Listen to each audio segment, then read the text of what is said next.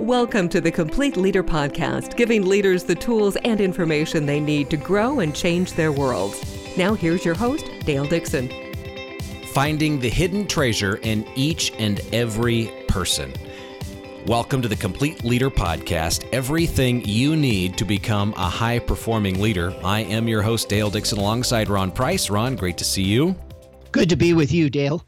So today we are diving into the core competency of employee development and coaching.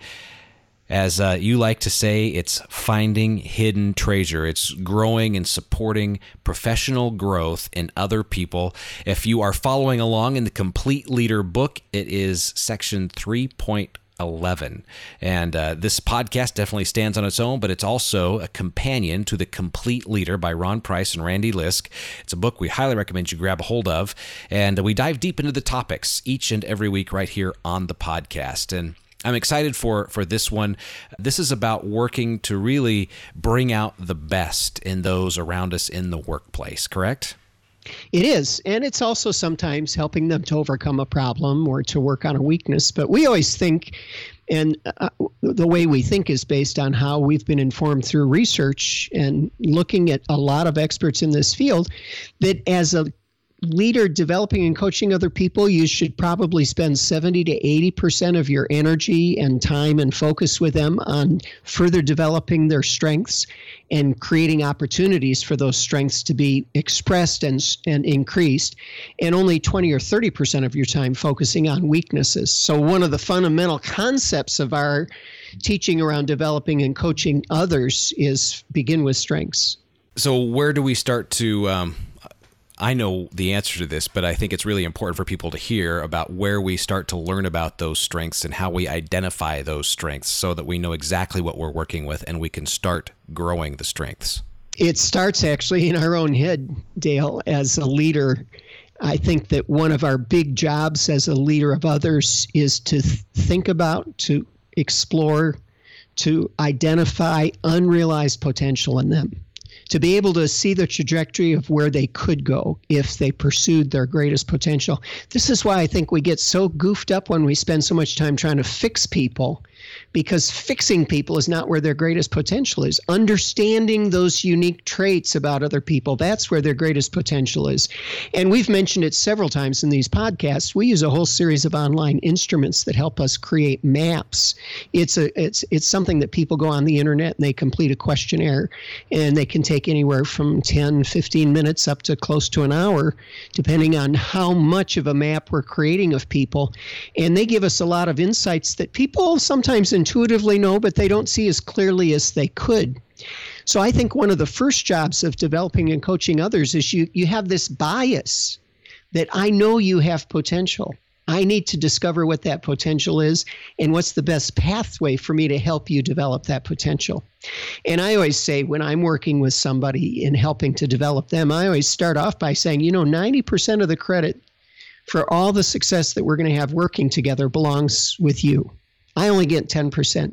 You get 90% because it's your potential, not mine. It's who you are. And it's what you decide to do to become the best version of yourself that's going to create the results.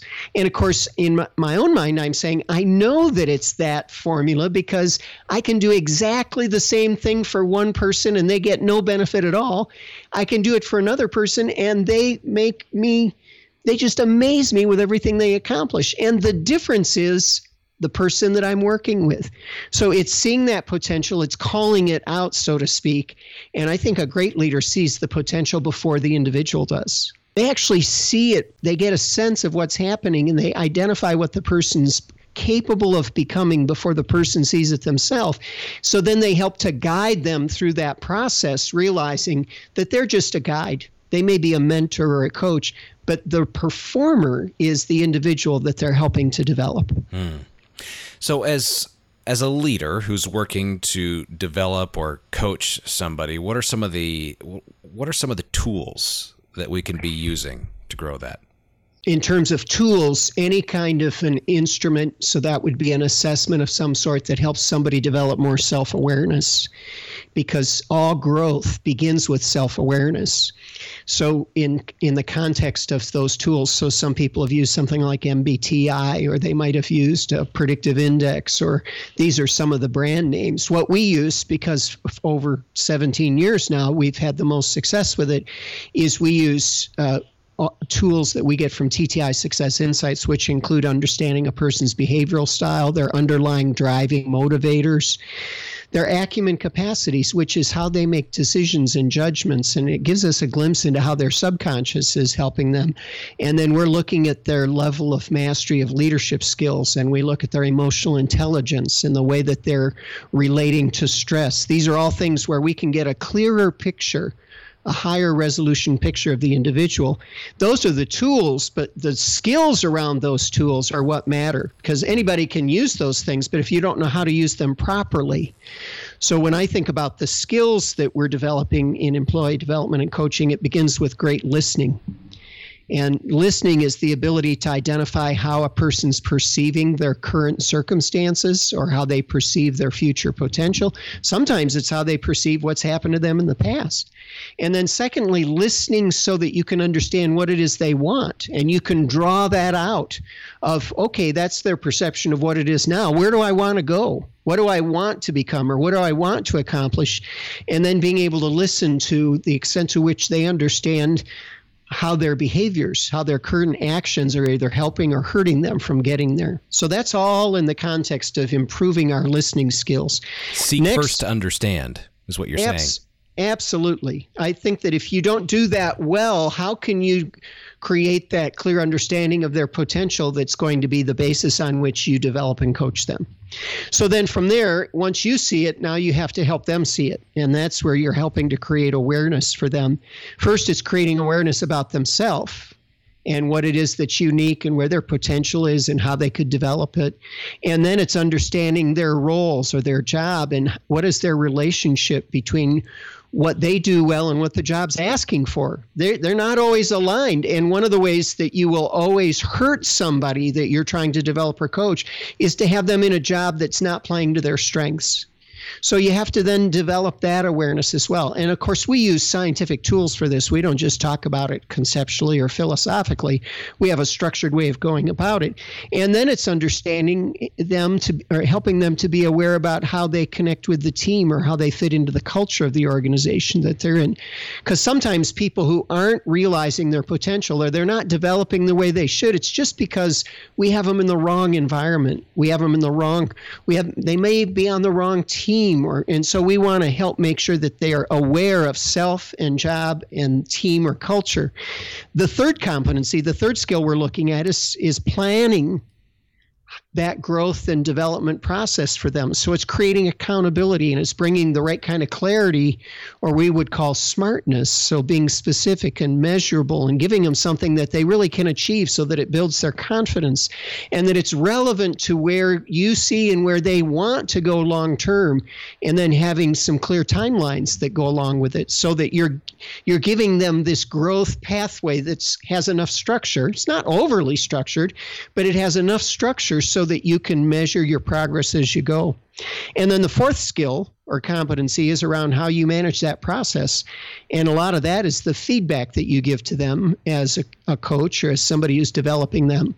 And this is an area that I think is rich with opportunity. And so many of us sort of resist or are nervous about feedback, but there are three very distinct kinds of feedback that if you as a coach or as a leader understand how to use each of these three, and you make sure that that's what the person you're coaching is looking for, you can make tremendous progress with them. The first kind of feedback is appreciation. We all need affirmation, and some people are looking for the feedback to say you're doing it right, Keep doing it. Great job. Go forward. Most everybody can always use more encouragement. The second kind of feedback that we give them is coaching. That's where we're giving them specific tips for how they could get better. It's this is what I saw you did, and this is what worked or didn't work. This is what you could do in the future. Here's some ideas for you to think about. So it's specifically around giving them suggestions of how they can keep growing and getting better. And then the third kind of feedback is evaluation. This is, well, let me tell you what I see. This is where you're at right now. This is what's working. This is what's not working, so that they know where they stand. They know where they're at in the process. So those are three very distinct ways of giving feedback. And if you as the coach or the leader are giving the kind of feedback that the employee you're working with is looking for and wants, then it's going to work well. You know what happens sometimes, Dale, is I might be giving you evaluation feedback. Well, this is what you're doing well or not doing well, and you weren't looking for that. You were looking for appreciation feedback. Or I might say, you know what, I think you're just not doing what you said you were going to do, and what you were looking for is coaching. You were looking for me to give you some ideas for how you could get there. So this alignment between what the person giving feedback is doing and what the person receiving the feedback is wanting is really key to doing a great job of developing and coaching. So those are the four big skills. It's listening, creating awareness, planning out the growth process, and then managing that process so that you're making progress. What are some good ways for the leader, the coach in this situation, to understand what type of feedback a person's looking for? Well, the best thing is to ask. So you're coaching me, and we're talking about you helping me become a better presenter. And we get together, and you might say, as my coach, hey, so Ron, today I want to help you, and I know feedback's the one way I help you. Would you like appreciation, or would you like some coaching tips for how you can get better? Or would you like evaluation for how you did in that last presentation that I observed? And I say, Dale, what I really would like to start with is I'd like to start with evaluation. What did you think about the last presentation? And then after that, maybe we can shift into what tips do you have for the next time I speak. So just having that open, clear communication about different kinds of feedback is a great way to be successful in your developing and coaching. And Dale, I have to just comment briefly. Anything I know, I always got from somebody else. I think the only place that sometimes I'm a little bit creative is when I combine this person's ideas and that person's ideas and a third person's ideas and come up with sort of a new recipe. But really everything I know somebody else gave me. And there are three great books around this topic of developing and coaching, in addition to what we write about in The Complete Leader. One of them is called Leadership Simple. It's by Steve and Jill Morris. The subtitle is Leading People to Lead Themselves. It's a great model for coaching. Another one is written by Ryan Lisk and his father, Randy, who actually co-authored The Complete Leader with me. And their book is called Real-Time Coaching. And again, it does a great job of further helping us understand how to do the things that we're talking about in today's conversation. And the third one is Thanks for the Feedback by Douglas Stone. He's at Harvard. And it's a book that really added a lot to my understanding and my own skills in being good at giving and receiving feedback. And I've also heard you give a really good ratio for feedback. Yeah, thank you. Very good. We know from work that's been done at the University of Washington and in conjunction with Dr. John Gottman, a psychologist, that at work, if you want to have optimal relationships, if you want to have the most success, you'll give 3 pieces of positive feedback for every 1 piece of corrective feedback. That ratio 3-to-1. Actually, at home with your spouse, the ratio is 5-to-1.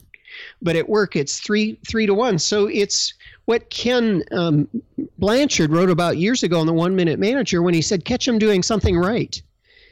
Make sure that you tell people what they're doing well. And that 3-to-1 ratio over time gives people a sense of security and safety.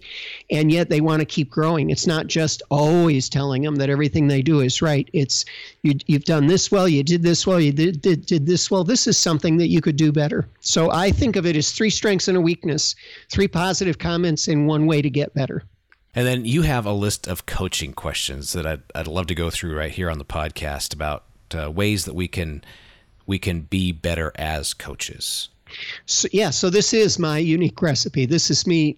All three of those books I mentioned and other things I've read and written about development and coaching, I eventually developed these 7 questions that I use over and over again. And I'll go through them quicker than people could write them down. So if they write to me, I'll be happy to send these questions to them. So question number 1 is, so how do you perceive the current situation? How do you understand it, or how do you interpret it? It's tell me how you're feeling about what's going on right now in your career or in this particular project or assignment. Question number 2 is, what do you want it to be? So this is how you perceive it. Where would you like it to go? What do you want it to become? It's interesting, Dale. This is a hard question sometimes for people to answer. It's a lot easier for us to tell you what I don't like about what's happening right now than it is for me to paint a clear picture of what I would like it to be. Question number 3, what have you done up to this point to get to from what you perceive to what you want? So what have you tried? Most of us have tried a few things and we've ended up frustrated, or we would have gotten there.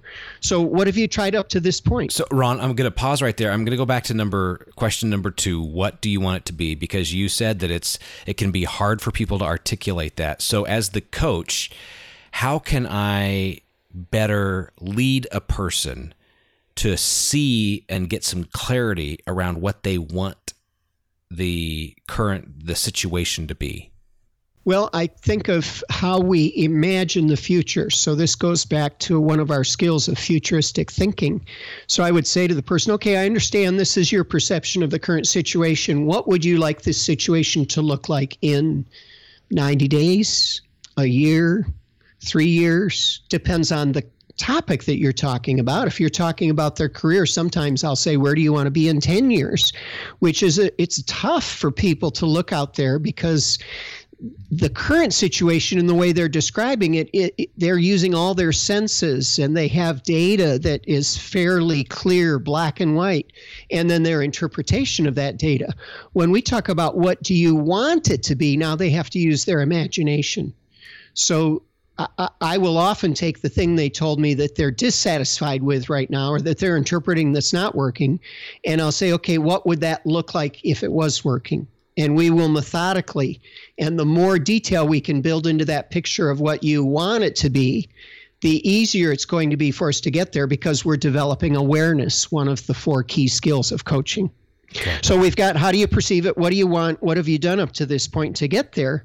I don't want to, as a coach, I don't want to prescribe. I don't want to prescribe what they ought to do until I know all the details of what they've already tried. Maybe I'm going to suggest something that they've already tried and it didn't work, and I just lost credibility. So I want to know, what have you tried up to this point?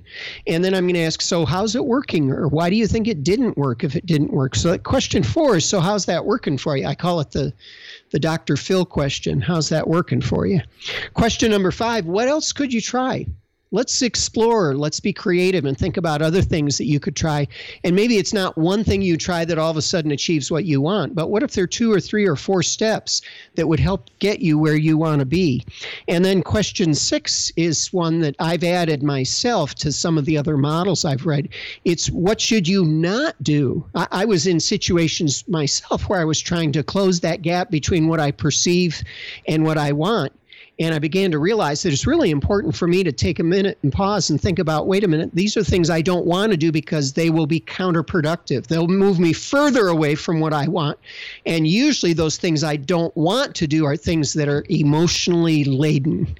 So they're coming out of frustration, or they're coming out of too much optimism, or they're coming out of being unhappy with the way somebody's treated me, but they're always emotionally based that I want to be careful and stay away from because they might feel good in the moment, but they're counterproductive. And then question number 7 after all this is, so based on what we've talked about, what are you going to do? And this is the moment of commitment. What are you going to do? When are you going to do it? How are you going to do it? How are we going to check back up on it? It's really bringing it to an action step. This is the behavior that I'm going to engage in, or the behaviors that are going to begin to close the gap between the way I perceive things right now and what I want them to be. So those are the 7 questions. And again, if somebody would like to get them, they can write to me, Ron, at price-associates.com or Ron at price-associates.com, and I'll be happy to send them. They only need to tell me that what they're looking for is the 7 coaching questions that I use over and over again. Tell me about the impact of those questions. I'm sure there's a specific story that comes to mind about using those questions and leading somebody to a new sense of clarity about their role and their growth. I think, Dale, that as a leader, and I've had the chance to be involved in leadership for over 45 years now, I'll tell you that the most rewarding emotional experience I've had is seeing somebody change. You can tell them what they need to do. You have to set strategy as a leader. You need to achieve goals. Those are all great things. And when you achieve a goal, whether it's a sales goal or some other kind of goal, it's a great celebration. You're happy. But the next day, you're starting over from scratch. And if you don't set a new goal, then suddenly you've lost your momentum. When you see somebody change and you see that they begin to see potential they hadn't seen before, it's one of the most satisfying things that you can get. And asking these questions for me is what gets that conversation started.